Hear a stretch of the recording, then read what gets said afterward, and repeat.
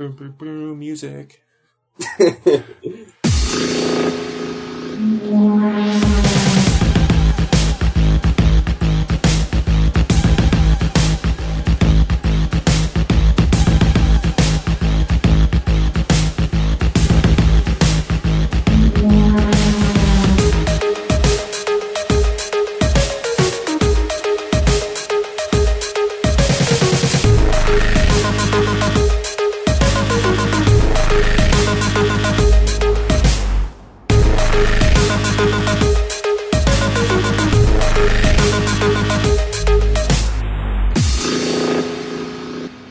Welcome to EMG Radio, episode number 30. This is Randy. And I'm Brian Atticus. And we're back with a excellent show. We have a topic to talk about. We have a few songs to play.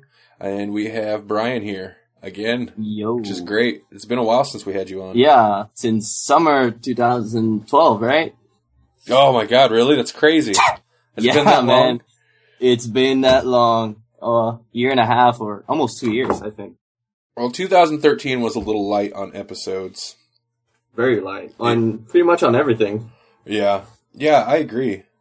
Yeah, we didn't have much albums. I think one, right? One, two? We did two. Was it just two? Oh, yeah, two. Because the other one was, I think you released it in 2012, but I wasn't able to join, I think. So that's why I don't know as much about it. I don't know. No, we had, most of the year we didn't have anything, and then we had the Halloween, the last Halloween Volume 2, and then a month later I just compiled those remixes and put that out. Yeah, that was a solid album, the Halloween one. Yeah. Dude, the Halloween ones are, the two that we've done, those are a couple of my favorite. Yeah, and the first one as well. I was listening to the first one, I think, a few weeks ago at work, and it's pretty good. So, yeah, since we're talking about compilation albums, we might as well talk about the new one, In the Works. In the Works. I didn't pretty much understand the concept. It's, everyone picks a color, right? And they all make a song out of the color, or theme, the colors of the themes. Yeah, the theme is color. You pick a color, and then just make a song inspired by that color, or a song that you think that color describes well, or something like that. Yeah, it's funny because in electronic music you can actually, imagine colors with a few sounds. I don't know if it happens to you, but I can see, imagine colors or something every time I hear a certain synth line, or I don't know. Oh yeah, I hear what you're saying. Yeah, for sure. Especially with synths, because you can create these awesome textures that can paint a color in your mind. Yeah, they get a lot of images in your head. And it was an idea that was thrown around the group like a year ago at least. Really? Oh yeah, it was just one of those ideas when somebody mentioned compilation albums, and we were like, well, how about a themed one? When we threw around the color idea a little bit, nobody really picked up on it. And then episode 28, just a couple weeks ago, I was talking to Daniel and brought it up, and he was into the idea, so I put it to the group, and this time people jumped on it. Yeah, I think it's pretty interesting, although I think we're going to run out of colors for everyone. Well, that's what I was saying. I was saying, you can get pretty creative with the naming of your color. Like, I want to say there's at least 2 or 3 reds already, but if you think about it, you got red, you got scarlet, you got crimson, those are... Yeah. And then you could just get descriptive, deep red, anything like that. I think someone just took black, right? Yeah, somebody got black. I was thinking about jumping on it, but I was like, no, I'll just let people start picking theirs first, and I'll worry about my color later. I think, who got it? I think Autonomy got black. Yeah. So I'm interested to see what people come up with based on that idea. It is kind of an abstract idea. Mm-hmm. And even if it's just somebody, just takes the idea and then makes a track, and, that's just kind of the whole thing, is something to start off with. You know what? It could be kind of like an experimental album, really. Yeah. For everyone just makes on a, typical droney song. I don't know, because that's what comes to mind if I hear a color album. I don't know. Yeah, I'm definitely interested in hearing what people come up with based on a color. You know, like some people kind of make it ambient, more experimental music already, and then some people are more song based. I'm really interested to hear what the song based people, like the more typical pop rock structure songs. I'm interested to hear what comes from them. Yeah, and typical rock structure is still like present in experimental music as well. Not as much, but oh yeah, is used a lot. It's pretty much everywhere. It's kind of like the 3-act structure in the movies. You see it every time, man. Oh yeah, it helps. It helps, especially like, yeah, you're right. It helps to have some type of structure. It's easy to, if you're doing kind of a free flowing song, to get lost in the middle and not know where to go. Yeah, it gets boring sometimes as well to do, you know, the typical verse, chorus, verse kind of thing. Yeah. I think it's much funner to just go in there and do it without a structure. So we don't have a release date set on that album, but for the members, we have a due date of the 30th, I believe, of this month, the end of this month. Yeah, get working, guys. Yep, get on that. I think that's... Oh, wait, we're early in the month. Yeah, we're still pretty early. It was a 1 month thing. I posted it. Somebody was like, how long do we have? And I was like, yeah, how about a month? And because you got to set a due date on these, or else it just kind of drags out. Yeah, it keeps going on and on and on. If you don't put a deadline on it, it never get released. Yeah. Which is why there hasn't been an original Control Alt Destroy album yet. I need to set a due date on my shit, man. Yeah, what happened with that, man? Dude, don't worry. I'm having the same problem. Don't worry. It's hard. Yeah. It's hard when you're accountable only really to yourself. You know what I mean? Yeah, totally, man. But I think it's more about putting a deadline. I was just thinking about that. I'm like, wait, if I don't put a deadline, I'll just keep doing it and, you know, try to make it better, and I'll eventually won't release anything. Yeah, no, for sure. It's cool because you get to like make the songs better, way better. Like time is your best friend, but at the same time, it's your enemy. You know. Oh, it really is, and that's exactly it. You almost need somebody to be there and be like, "No, just stop. It's done. It's fine." Yeah, just unless you let it go. If it can't be yourself, you need someone else. Yeah, exactly. So how's that album going, man? Anyways, it's all right. I do have several tracks that I think are to a good point. I've got a few that I would say are done and pretty much ready to go. Okay. I've got some ideas for some other tracks that I just haven't moved on yet. It's hard to like, especially like, because I wanted to do Gorgasm was the name of the album, and that's the one I'm still working on. But it's hard to like hold this concept for so long because eventually you're like, I just kind of want to. I almost just want to do this other thing and you kind of change the style. You end up changing everything, and you take another direction if you hold it for too long. Yeah. Oh yeah, for sure. It tends to happen a lot. Does that tend to happen to you with A Drowning Angel? I would assume it does.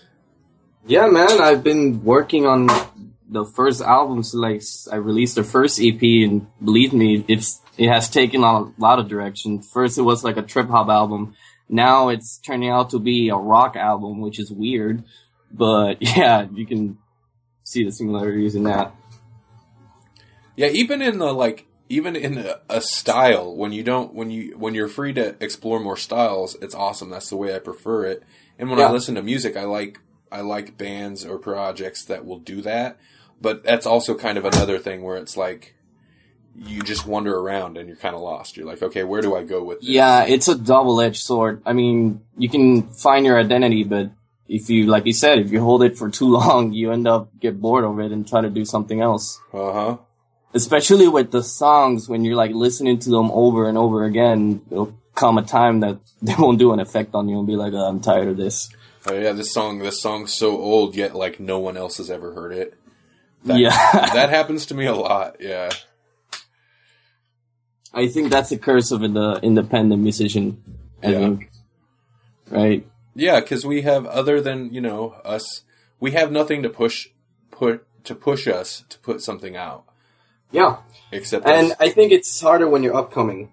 Because I think I'm still trying to find my niche. I haven't found it. I'm guessing other bands have the same problem, and other artists, you know, that are still experimenting with their sound and trying to look for their, you know, niche, like they say. Mm-hmm. It's all about deadline. It really is. I need to set a deadline, and I need to stop sidetracking myself on certain things. You got other projects and stuff, I'm guessing? Well, yeah, kind of.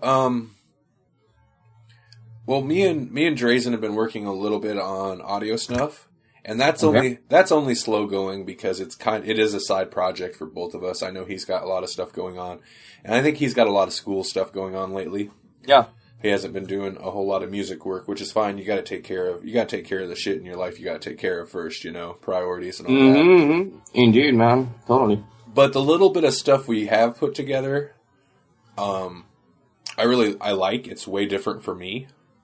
Okay. It's a ambient, kind of a dark ambient thing. And even with that, we're still kind of finding the style.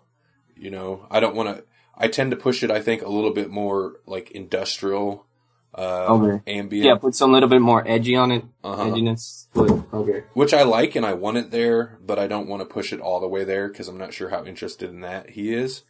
And it is, you know, still kind of a joint project, but there's that, but that really hasn't been taking up a lot of time.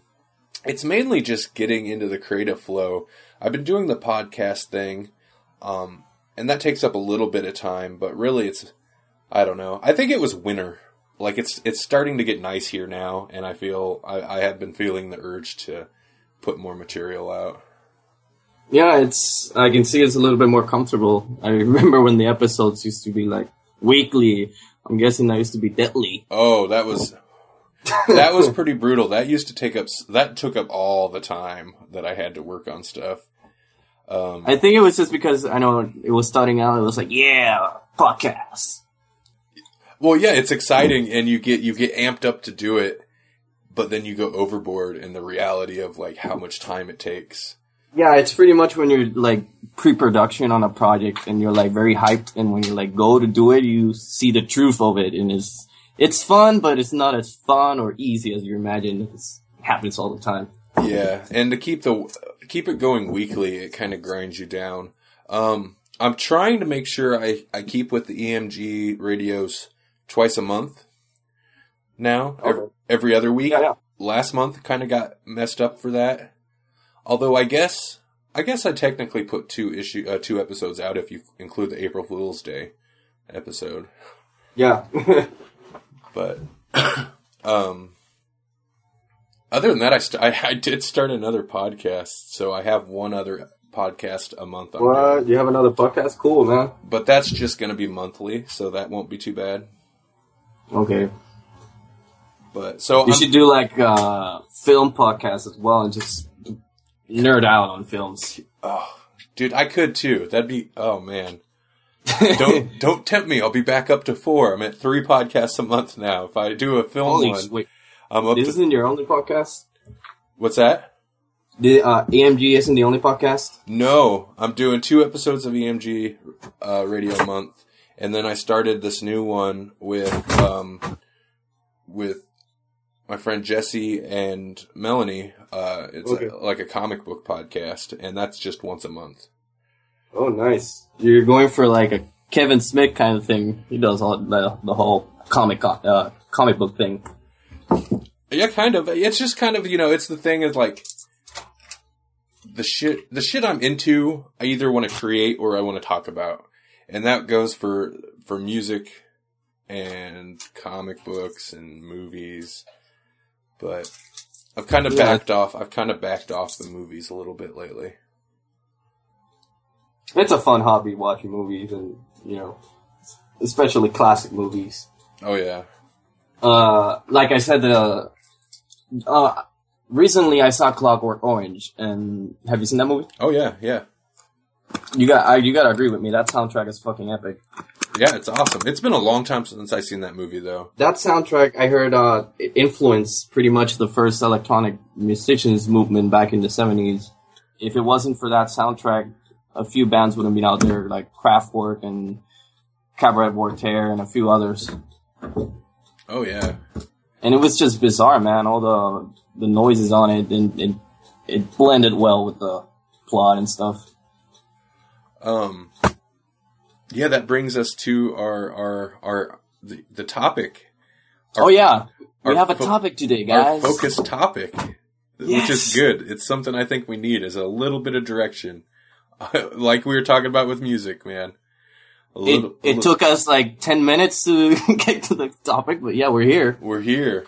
Yeah, before we jump into that main topic, gotta play some music. The first song I'm gonna play is by Space Disc Jockey, who he's always awesome about getting us music to play. Yeah. This track is called Blue Gray. This is off the X-Ray Division. With all the Space Disc Jockey stuff, go to spacediscjockey.com to find his stuff. Also check out his live streaming ambient music show. He performs ambient music live and it streams it to YouTube and Google Plus, which is pretty awesome. He was doing that weekly. I think he took like a month off, and they just started back up with episode 8. So it's Hypercube, right? Hypercube, yeah. Hypercube, yeah. I try to make sure to post links to those episodes every time he does one on electronicmusiciansgroup.com. It's pretty cool stuff, so I would definitely check that out. But otherwise, this is Blue Gray by Space Disc Jockey.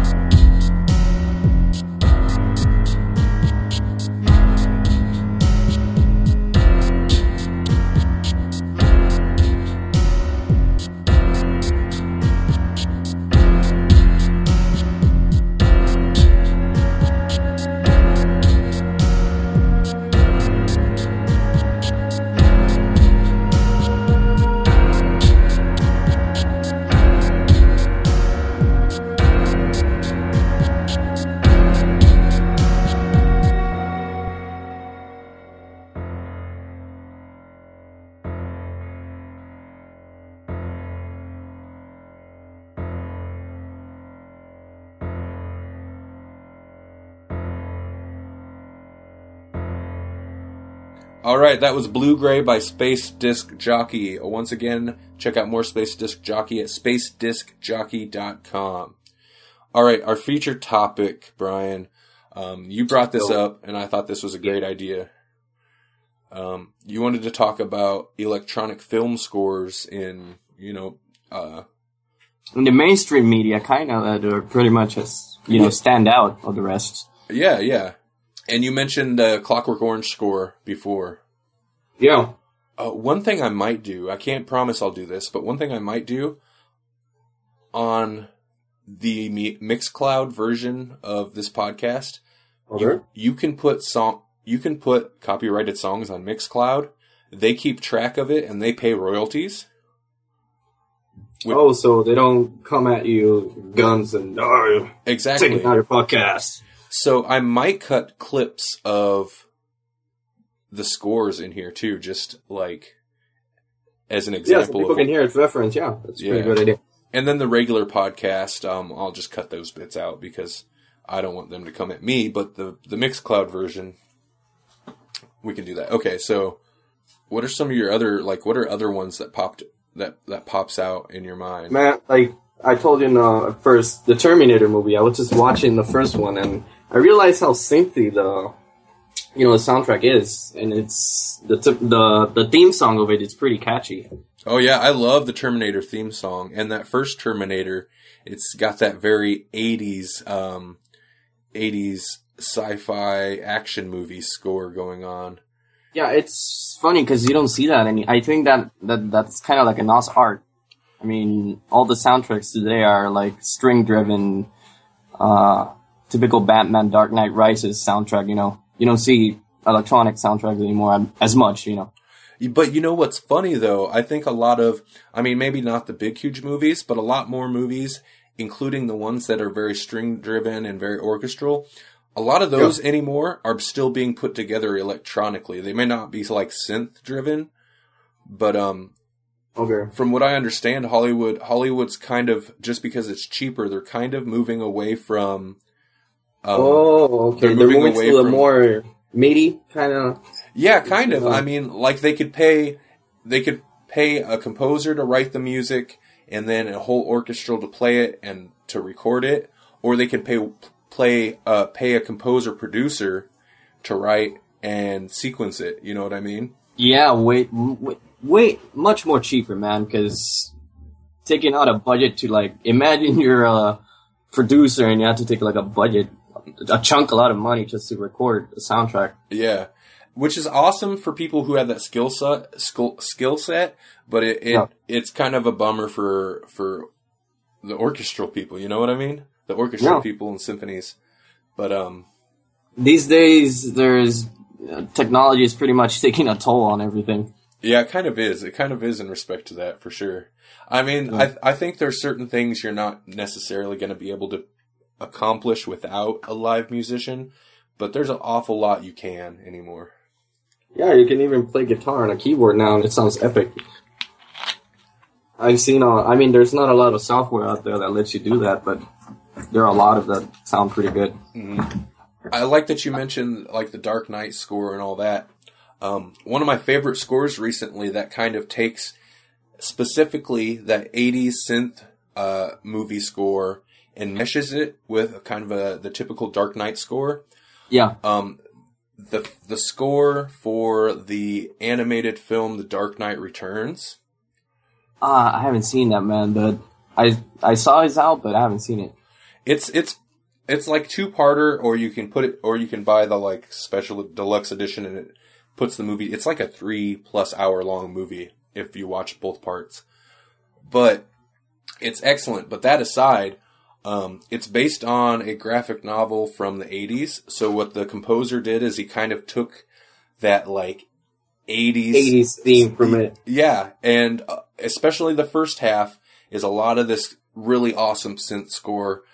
Just for you, I'll post you a link later at some point. All right. Because there's some stuff in there I think you'll dig, especially if you like the Terminator score and stuff like that. Yeah. But then as the movie goes, it kind of the story becomes more epic, so he mixes in more of the strings and stuff like that. So it's kind of an interesting marriage of... So it's on like a synth pads and stuff? Just all pads? Yeah, like synthy pads, kind of the synth bass sounds, like the boom boom, like you would get in the older movies. And then it kind of will build up a little bit to become more epic and add some strings and stuff in there. There's some pretty cool stuff there. You know who else did an electronic soundtrack that I was amazed? It's not actually a movie, but you know GTA 5, right? Uh-huh. You heard the music? Oh, like yeah. the actual soundtrack? Yeah. It's really, really, really electronic driven, man. Yeah, I like it. And that is another thing where it's not necessarily like retro, but it's almost got a little bit of a throwback feel to it. It has a lot of throwback, man. Mm-hmm. Like the arts and all that stuff when you're stealing the bank, or even Michael's theme is kind of like an 80s theme. His character represents an 80s theme. I don't know. He reminds me of an 80s character for some reason. Oh, for sure. There's a lot of that kind of pulled, it seemed like they pulled inspiration from like 80s crime movies and heist movies, because heists are a big part of that game, you know? It's weird they didn't do that with Vice City. You know, since Vice City was the 80s game, actually based on the 80s, they didn't give it a soundtrack, actually. See, I don't remember much original music from Vice City. I remember, like, the radio soundtrack, but that was, of course, all, like, you know, radio pop rock type stuff. Yeah. Like hits and stuff. But I don't... It's been so long since I played that one, I don't remember the original score to it at all. I'm a fan of 80s music. Half of 80s pop music library thanks to Vice City. Yeah. Yeah. I thought that was the first time I heard Gary Newman. Oh, really? Cars is in there, yeah. Cars is great. In Cars. In Cars. In Cars. Have you ever heard the Fear Factory cover of that? Huh? Have you ever heard the Fear Factory cover of that? Fear Factory. That's a metal band, right? Yeah, they kind of have... Yeah, man. I heard the cover. They actually got Gary Newman to sing for it. In the video, and he appears in a car, right? Kind of like Back to the Future thing. I don't know. Yeah, it's awesome. It's pretty solid for a cover, man. Pretty solid. Yeah, that song has been covered to death. It's very hard to find a good cover on it. I heard a lot of covers, and I've been there. That's true. That's one of those songs that kind of lends itself to people picking it up and being like, hey. I gotta mention, like, some of the big classics that are known for their synth scores, like Blade Runner. Oh, yeah, Blade Runner. Like, anytime I hear a certain kind of synth music, even if it doesn't resemble the Blade Runner thing, that's what... You go like, Blade Runner. That's what it puts in my head. I'm like, that Blade Runner sound. Yeah. Which I haven't seen... Wait, Blade Runner is the movie that Sylvester Stallone starts on it, right? Mm-mm. Blade Runner is Harrison Ford, and it has to do with androids that look like humans and stuff like that. Oh, wait. Okay, yeah. If you haven't seen it, you should definitely check it out, man. I think you'd like it. It's classic. Oh, it's a classic. Bring it on, man. Now watch it. Classic sci-fi. It's dark. It has a great score. The visuals are insane in that movie. It's kind of like a film noir detective story, but set in the future. And this other movie that Arnold started, it's kind of fucked up. In my opinion, the movie is, it's also in the future. What's that? And the effects are kind of sick. What's it called? Total Recall. Oh yeah, Total Recall, man. I think that song has right? I don't remember actually if it has an electronic soundtrack, but I think it does. No, I think it does too. I think it does. I can almost hear it. It's like on the tip of my ear. Yeah. Yeah. Oh man. I'm going to have to hunt all these little clips down and put them in there. But yeah, you're right. Totally. And that's one from like early 90s. So we're hitting some 90s stuff there, but that movie's awesome. Yeah, I think it's still in the early 90s in the movies, you can still hear, throwbacks to the 80s. Like, the 90s didn't quite sound like the 90s until like maybe half. Yeah, for sure. And especially when they did any type of sci-fi thing, a sci-fi movie specifically seemed to like, ever since like the 50s when all the big space movies and all that were popular, the synth score, Space Odyssey, that. Right? Synthesizers have been like the go-to for a sci-fi movie score. Yeah. I think Hitchcock used synthesizer in The Birds. Oh, the birds, dude! All the bird sounds were synthesized. All the weird, like, and they don't even always sound like birds, but they're just No, they sound weird, actually. crazy sounds. But yeah, he wanted these like weird artificial sounds for the bird noises, and yeah, good call there.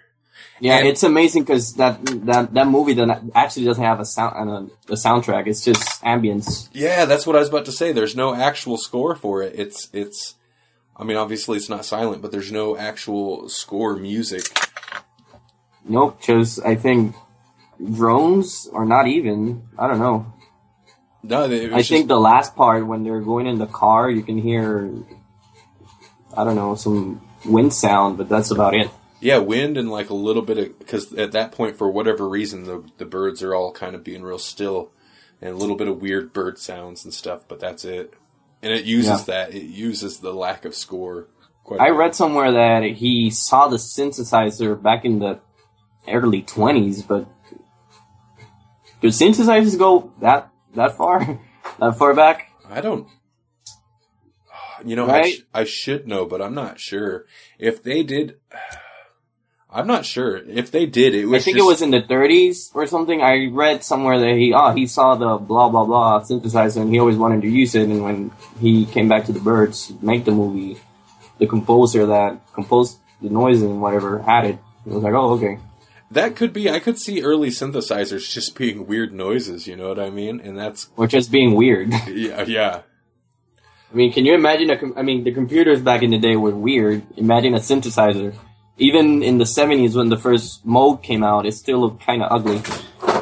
Yeah, and so strange with the patch cables and just the way you had to rig it to get the sounds. Yeah, and they were expensive as fuck as well, man. Mm-hmm. Thank God for the digital age, unless we wouldn't be here. That's no doubt, man. That's no doubt.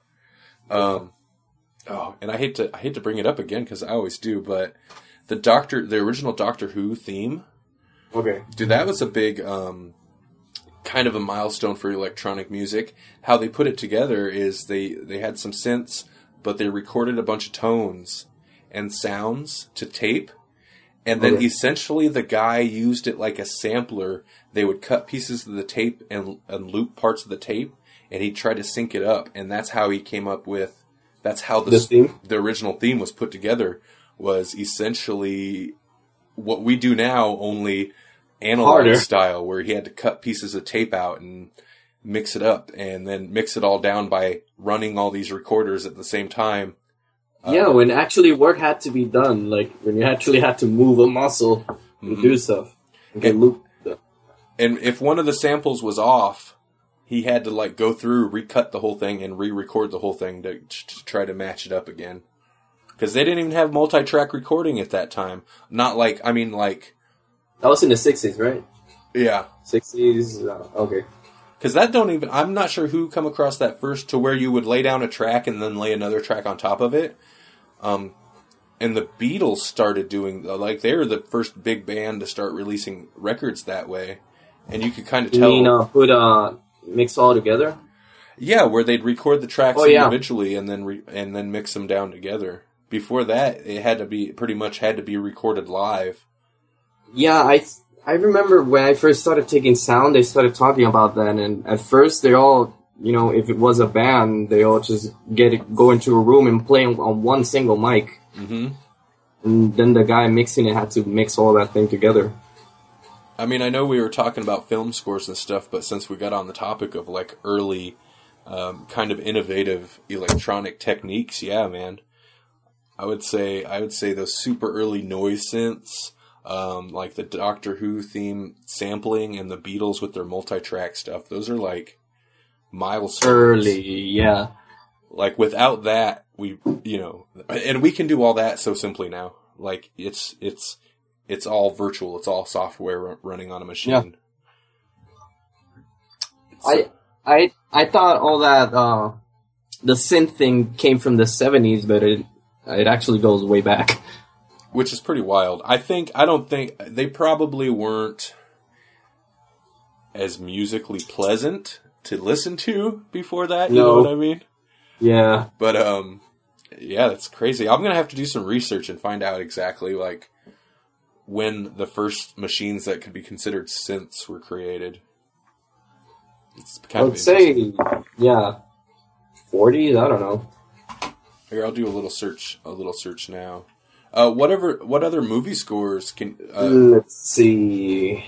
The Social Network. It's, I don't know, the most modern movie with a soundtrack, with a electronic soundtrack. Yeah, you got the Trent Reznor stuff. Yeah. Let me think. There was and it came back, and it came to mind because it actually won an award, and it's rare for electronic soundtracks to win awards. Like, it's all string, like I said, it's all strings and, you know, Dark Knight Rises type of soundtracks. Oh, here we go. The earliest synthesizers used a variety of, basically vacuum tubes and electromechanical technologies. And yeah, we're talking from the 1920s to the 1950s. So yeah, as far back as the 1920s. Could you imagine a musician trying to do something with that back in the 20s? Oh man, I bet they were just crazy sounds. Oh, they have a picture of this thing from what is it? The Tritonium from 1928, and it's pretty wild looking. I'll have to post this in the show notes, but I'm looking at Wikipedia right now. I'll post a link to the Wikipedia page on the show notes. But yeah, you're right. The 20s. I didn't think it was even that old. That's insane. Yeah, like I said, I thought it was back in the 70s when all the electronic movement started to, you know, go to radio and stuff, like Kraftwerk, the soundtracks that started emerging. But no, actually, it goes back. Yeah, way before that. It kind of seems like the 1960s and 70s were the first synths that like really started to, you know, that's when they started popping up in music, because it seems like those, it's got a whole entry on that era specifically, but that seemed like the first, or the second Renaissance wave of the synth or whatever. Yeah, at first it was pretty much related to rich musicians because of the cost, and gifted, talented. Because they mostly used the synthesizers for progressive rock bands. So it wasn't really completely synth-driven until some other bands decided to start experimenting. Just with synths. Kraftwerk being that example. More recent synth scores. Have you seen... Let me see. Oh, the Tron sequel. Tron Legacy or something? Yeah, that's Daft Punk soundtrack, right? Daft Punk. I like that soundtrack. I was actually a little surprised that there was as much orchestral elements as there were. Like, they teamed him up with a composer, and it's not... I haven't seen the movie, but I know this. When it came out, I've heard people talking about the soundtrack. Oh, Daft Punk, so cool, you know. Yeah, it wasn't bad, but like I said, I was a little surprised that there was as much symphonic work in there as it had. Dude, I just remember, you know, what other movie from the 80s has an electronic soundtrack? Day of the Dead. Yeah, for sure. Day and Dawn, they both have cool 80s soundtrack. Oh yeah, I just watched Day of the Dead again not long ago. My girlfriend hadn't seen it, so I made her watch it, which it blew my mind she'd never seen it. But What? Yeah, I know. But yeah, it does. It has a pretty good synth score. It's very 80s sounding. Like, some of the riffs just are... Yeah. Have that very 80s sound, but I like the tone of the synths and stuff like that. It's mostly keyboards. It's not as much synth-driven like Dawn, I think. Dawn was more synth-driven. Yeah, it had more, like, pads and textures and stuff. Yeah, do you know when they're landing the helicopter, there's like a sound. It's like a perk. So, I don't know. I've been trying to look for that song, man. I haven't been able to find it. It sounds pretty cool. I think after that, we didn't see any more Romero movies with electronic. Oh, maybe it's just because of the time, since the thing was back in the day to do electronic soundtracks. Yeah, particularly at that time period. Yeah. I'm going to go ahead and intro another track real quick before we continue the conversation. The next up we have... I never know how to say this. It's F-U-L. Full? Full. And in Spanish would be like full, but in English I think, yeah, full. Okay. Well, this is Full with Waking Sun. Enjoy.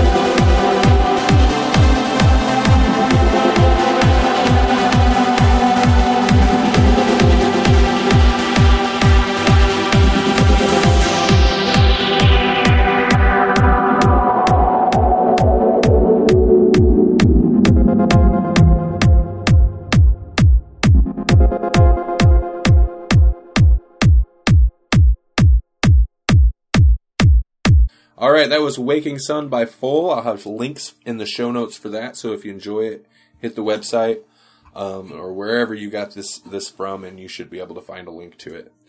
Yeah, check it out. There's some other... John Carpenter movies, man. We gotta mention John Carpenter movies. Of course, John Carpenter, man. Yeah. I don't remember if The Thing has an electronic... Does it?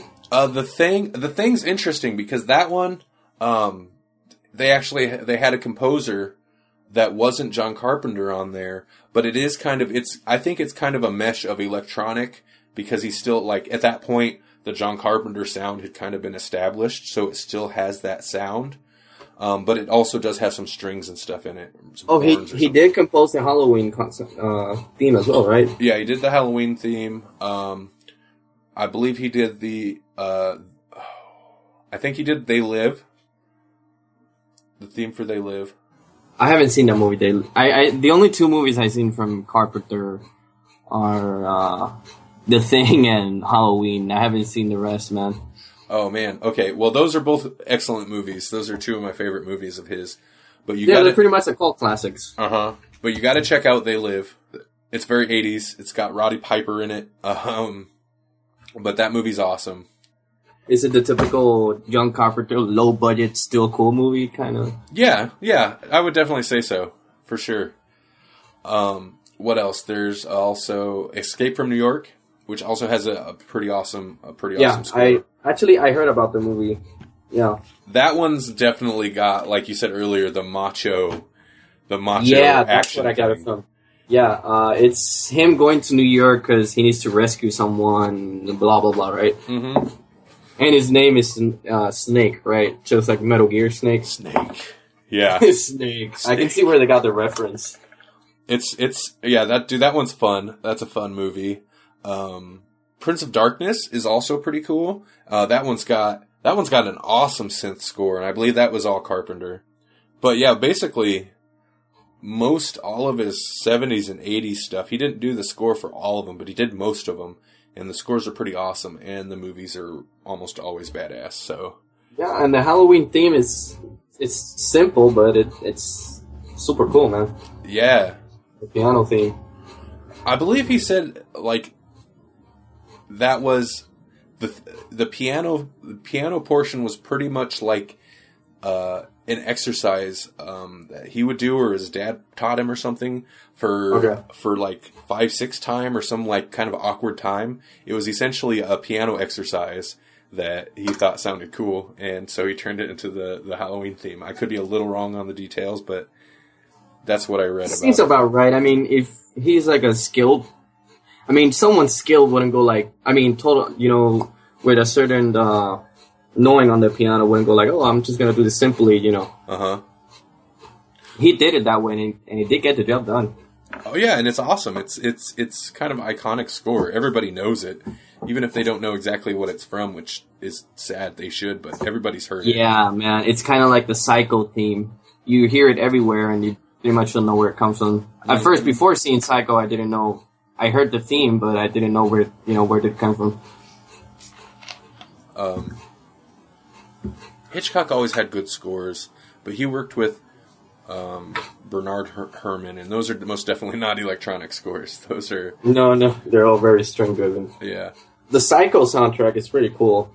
I know as soon as we get done with this, there's going to be something that I was like, oh man, I should have mentioned this movie. Yeah. Oh, there's a movie called Hannah. Have you ever seen it? I heard about the movie. I think this group, what is it called? Chemical Brothers did the soundtrack, That's right? it. Yep. I downloaded it, and it's pretty cool. Yeah, and that one's definitely like a very electronic score. Yeah, typical Chemical Brothers. Uh-huh. It's pretty cool. Like some of the I have the soundtrack as well, and some of the tracks, I mean, they're not bad. They're short. They're, just score tracks, but some of them I really like. That movie, the Tron movie, and then Social Network came out all pretty close to each other. So I was kind of getting excited. I was hoping there'd be another big wave of like electronic and synth score movies, but it hasn't necessarily gone that way. Nope. I think, like I said, since Inception came out, a lot of movies went with that direction in the musical department. And I'm glad you mentioned Inception, because it's mostly strings and stuff, but there are bits of electronic sound in there and some synthesizer sounds that I really like.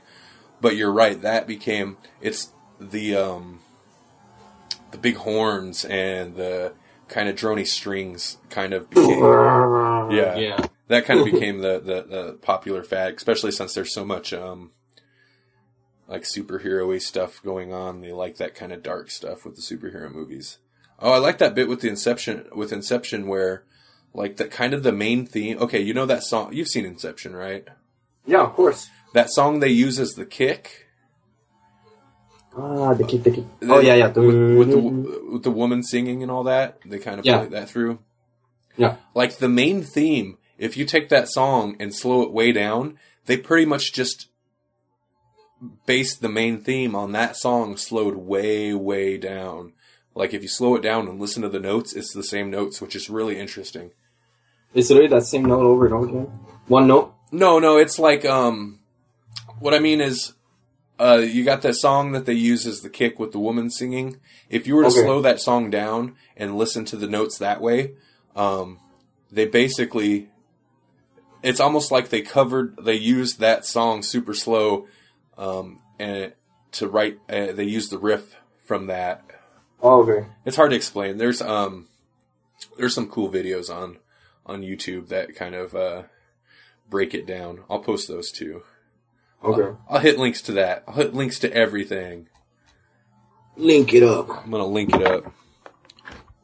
Oop, I'm adjusting my microphone here. Hey, did the girl with the dragon tattoo have the kind of like this? I haven't heard the soundtrack, but did it have like an electronic direction or? Yes. I mean, it was Reznor and Atticus Ross still. But there's still a lot of like acoustic type sounds, like a lot of like lower string sounds, Okay. string instruments. But yeah, it still had A lot of drone stuff, actually. yeah. So, Especially in Social Network. yeah, it was very similar to Social Network, except without the fast stuff, because it's a little bit darker and heavier of a movie, you know what I mean? The Girl with the Dragon Tattoo. So, a similar tone, but more of the slower droney string pad type thing going on. If I remember right. It's been a little while since I listened to it. I gotta listen to it. I haven't. It's really long. It's like 40 tracks long. Yeah, it's a 2 CD thing for sure. Yeah, it's one hell of a trip. It's like listening to Ghost, but in a more detailed. It's very similar in a way. Ghosts is a little bit more erratic from track to track, you know what I mean? There's a lot more variation, but it's kind of similar. Yeah, and it escalates. Like, first CD, it's like ambient experimental, and when you're like at track 20, it's more rocky-ish, noisy experimental. Yeah, I think A Girl with Dragon Tattoo soundtrack it's more cohesive. It's more consistent throughout the whole thing. Yeah. Let's see. Before we go on too long, how about we play the last track today? What do you got? This is Subliminal Hit with the track Skywatchers. I gotta get that right. Skywatchers by Subliminal Hit. Enjoy it.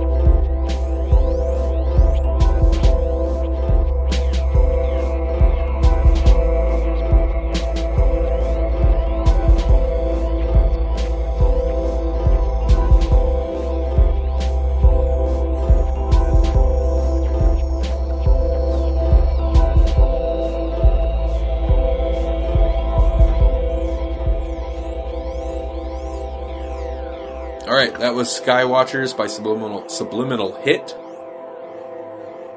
Listen to that at he's probably on his Bandcamp, which is subliminal-hit.bandcamp.com, I believe.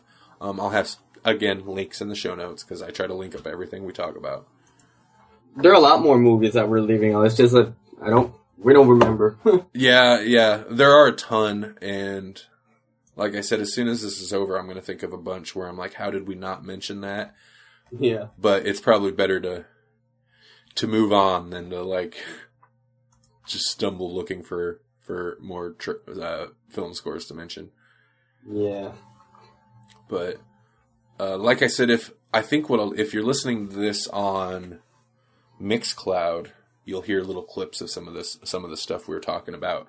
If you're not listening to this on Mixcloud, I'm sorry, but I don't want to get sued. I think these days what they do is they tell you to like get it out of the podcast, but do they actually sue you? I don't know that they would actually sue me, and I don't think we have a big enough following that it'd be worth it to them. Can you imagine they go like, "Oh, we're gonna sue you," like we're like a big podcast or something? Yeah, like it's not worth it to sue me. Don't do it. No, don't. But yeah, I was looking that up today because I talked to Daniel a little bit about it. But Mixcloud, yeah, you can do like radio shows or mixes using actual songs. You've got to like, and then it has this thing when you upload the song to list what song, or upload your track to list all the songs in it, and they take care of the royalties, which is super awesome. Like, yeah, a lot of more websites should do that, and yeah, there's just and nobody else is doing anything like that. You certainly can't do that on SoundCloud, and SoundCloud actually has been going around. SoundCloud is saving a lot of money on not giving us royalties, man. Yeah. They should, but they aren't. That reminds me, speaking of, our goddamn EMG, the Electronic Musicians Group YouTube videos keep getting bogus flags for copyright infringement, and it's pissing me off.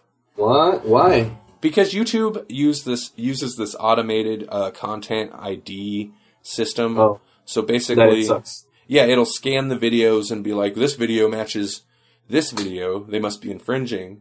So we got hit on that on a couple of videos, and it's totally bogus. I guess it's been an issue since December of last year. They implemented this, and it started causing problems.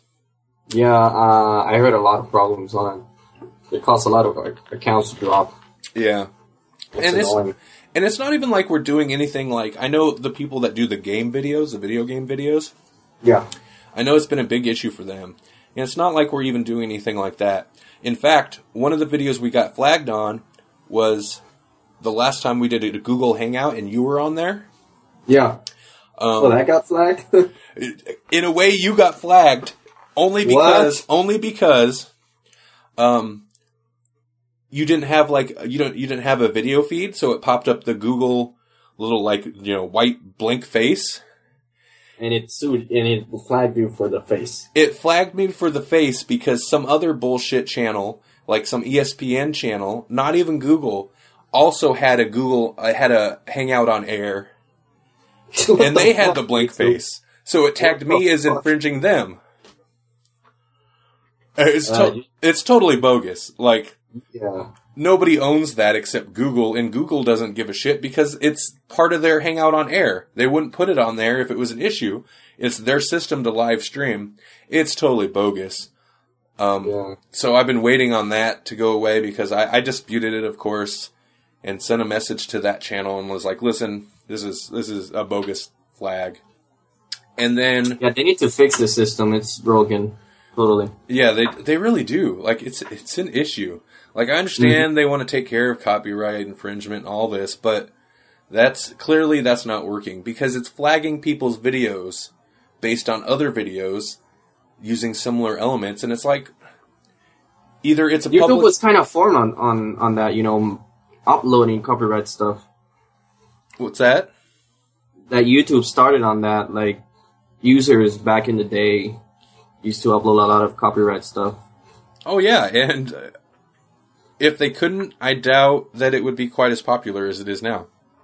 Yeah. But that's how shit goes, you know. Something gets so big, gets bought out by a big company like Google.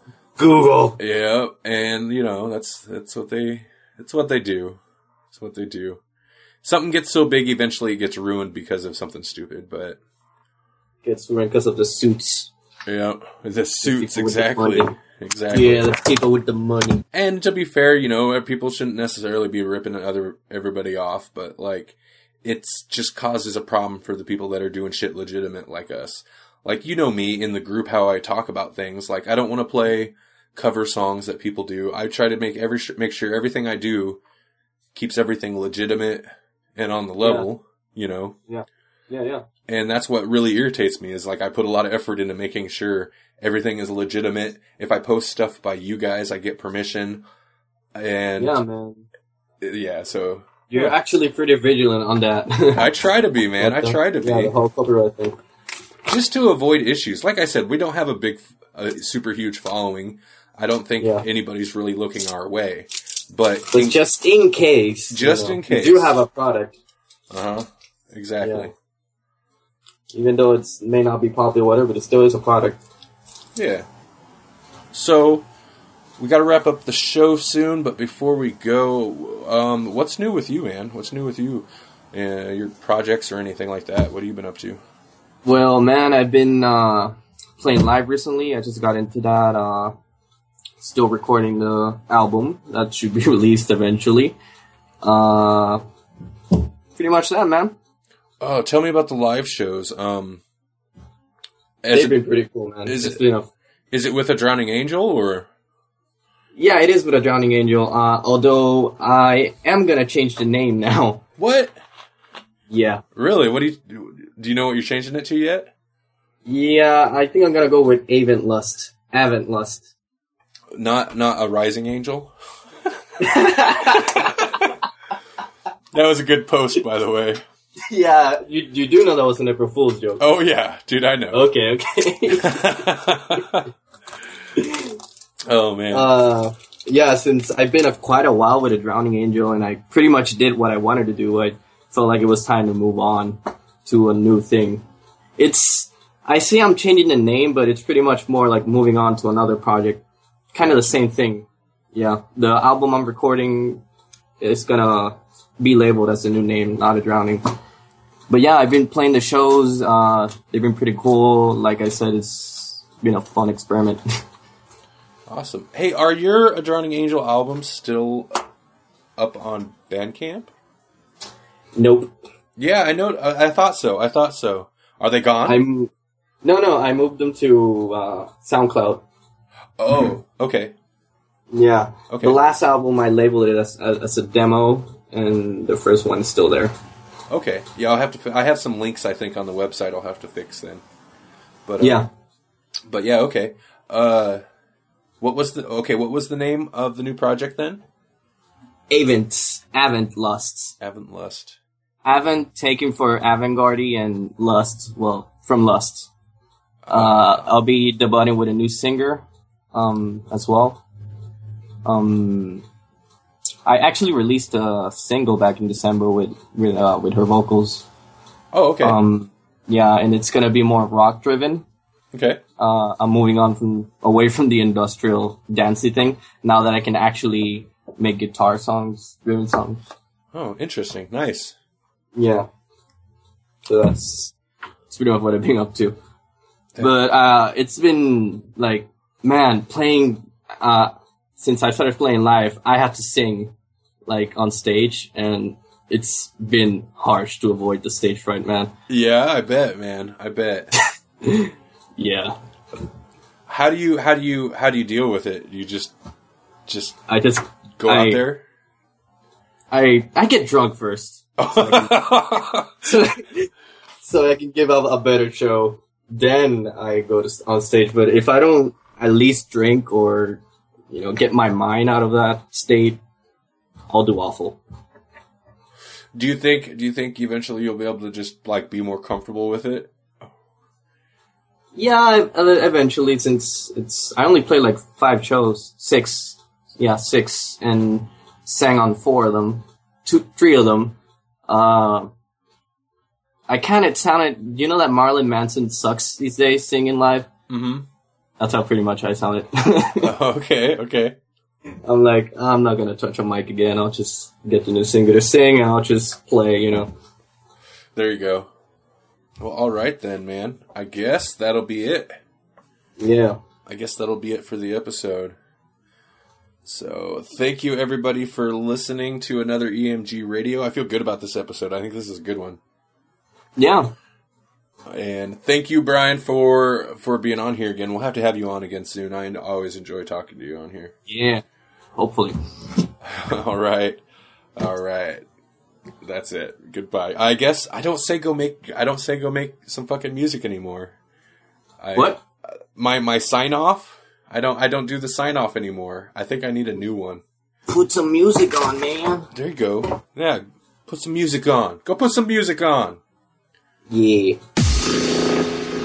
Thank you for listening to EMG Radio. EMG Radio is an electronic media collective production for the Electronic Musicians Group and is a license under Creative Commons Attribution Non-Commercial No Derivatives 3.0 Unported license. All music contained within the EMG Radio podcast is property of the respective owner, subject to the respective copyrights and or licensing and used here with permission. For more EMG Radio, visit emgradio.com and check out more Electronic Musicians Group. Go to facebook.com/Electronic Musicians Group or hit us up on Twitter at twitter.com/EMG Artists.